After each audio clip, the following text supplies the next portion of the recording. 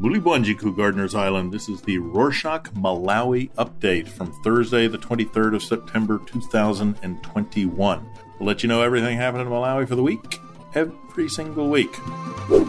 In our first bit of updates, the Minister of Health is still working to clear up misinformation and fraudulent social media applications. The Ministry of Health continues to inform the general public that the advertisements circulating on social media accepting job applications for data clerks, hospital attendants, health surveillance assistants, and security guards are not coming from the Ministry of Health. As such, the ministry is advising the public against making any applications via those posts to avoid falling prey to fraudsters.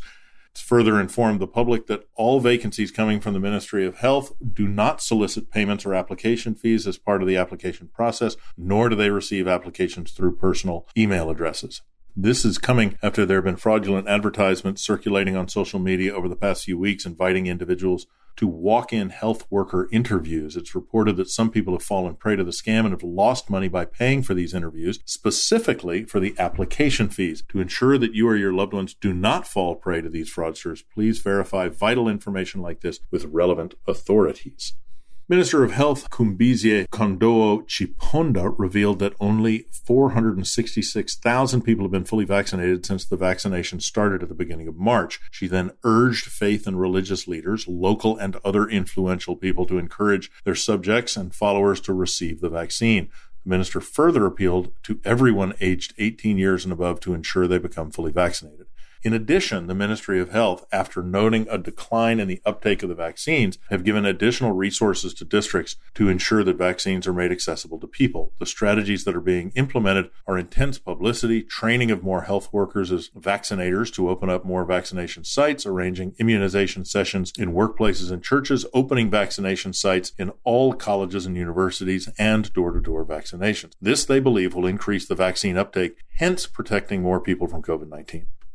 On Wednesday, the 22nd, the Ministry of Health said the country is expecting to receive 100,000 doses of AstraZeneca vaccine, which will arrive on Saturday, the 25th, with 225,000 more arriving by the end of the month and 360,000 arriving by the end of October. The country will also receive 372,000 doses of the Pfizer vaccine by the end of October. More health news. The Ministry of Health has disclosed that it will start constructing over 500 health posts in rural areas beginning next month. Ministry confirmed preparations for construction are already ahead of schedule. It was announced last December the ministry planned to construct 900 health facilities in hard-to-reach areas to ensure Malawians have readily available access to health services regardless of their location. Ministry had previously disclosed the health facilities would be constructed in phases, and these initial 50 health posts are just the first batch of more to come.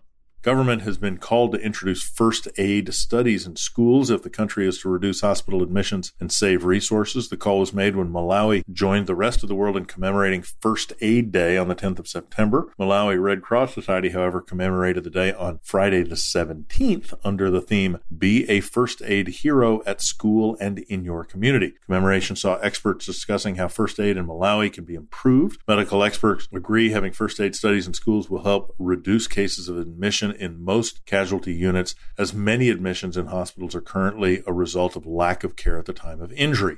Red Cross reported they trained 400 schools in first aid and have noted a huge change as learners are able to help each other when there is an injury or other health problems. Ministry of Education Deputy Director responsible for basic education, Ellen Simango, said the issue requires further discussions on how the curriculum can be incorporated.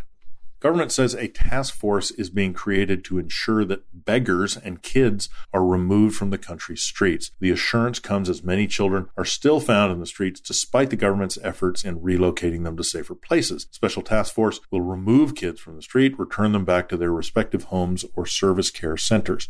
Recent weeks, there have been complaints about robbery and attacks allegedly perpetrated by street kids and beggars in the country's major cities. While some individuals are happy with the government's actions in removing street kids, some are angry, citing the government does not need to form a task force, but rather use security personnel such as the police to do the job.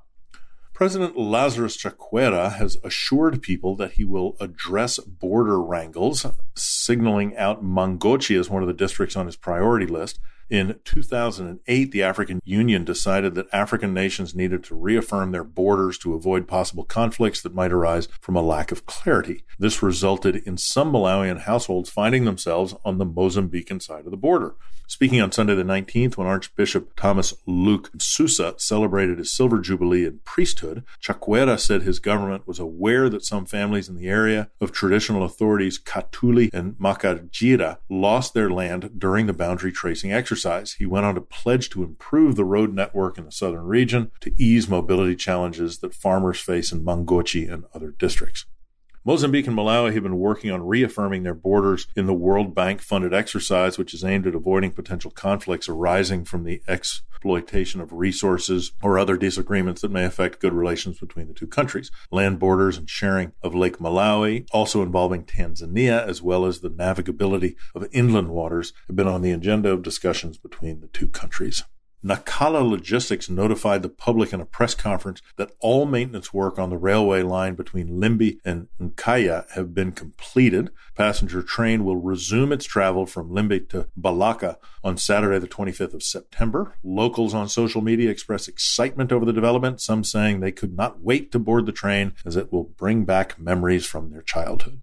Youths in the country have been called to redefine the narrative on climate change issues. The call was made by Lilongwe Msinja constituency legislator Francis Belakanyama during the commemoration of the World Cleanup Day in Salima. Belakanyama added that climate finance, which many climate actors have contended the government does not fund adequately, should be viewed from a different perspective. He said climate-related activities should be financed fully and prioritized because climate change has been shown to be the world's common enemy.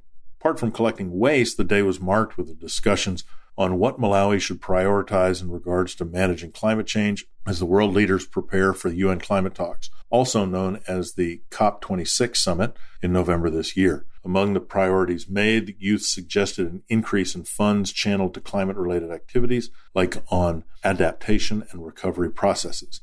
This year's World Cleanup Day was commemorated on the 18th of September. The commemoration in Salima attracted 60 youths who cleaned up Sengape Beach. There were riots at Zomba Central Prison on Friday the 17th as inmates protested against the deplorable food at the facility. One of the prisoners revealed that prisoners who are allowed to work outside the premises are not permitted to bring food supplements, including vegetables, into the compound. Prisoners also claimed that the inmates are being given undercooked pigeon peas and nsima and are only fed once a day, leading the prisoners to scrambling for food. Spokesman for the Malawi Prison Service, Chimwemwe Shaba, confirmed the facility's policy, which restrains prisoners from bringing outside food inside the compound. She also added that authorities at the prison are engaging the inmates over their concerns. Meanwhile, reports say the prisoners have, quite logically, gone on hunger strike.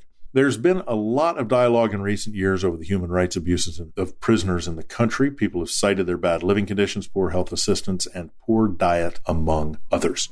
That's it for this week. Thanks for tuning in. You like the show, share it with friends. Anyone else who might be interested, subscribe. Remember to subscribe to get a notification every time we upload a new episode like this one. Feel free to contact us. We want to hear from you. Let us know where you are. Our new email address at malawi@rorschach.com. That's RORSHOK.com. Find us on Instagram at Rorschach Malawi. Dionana.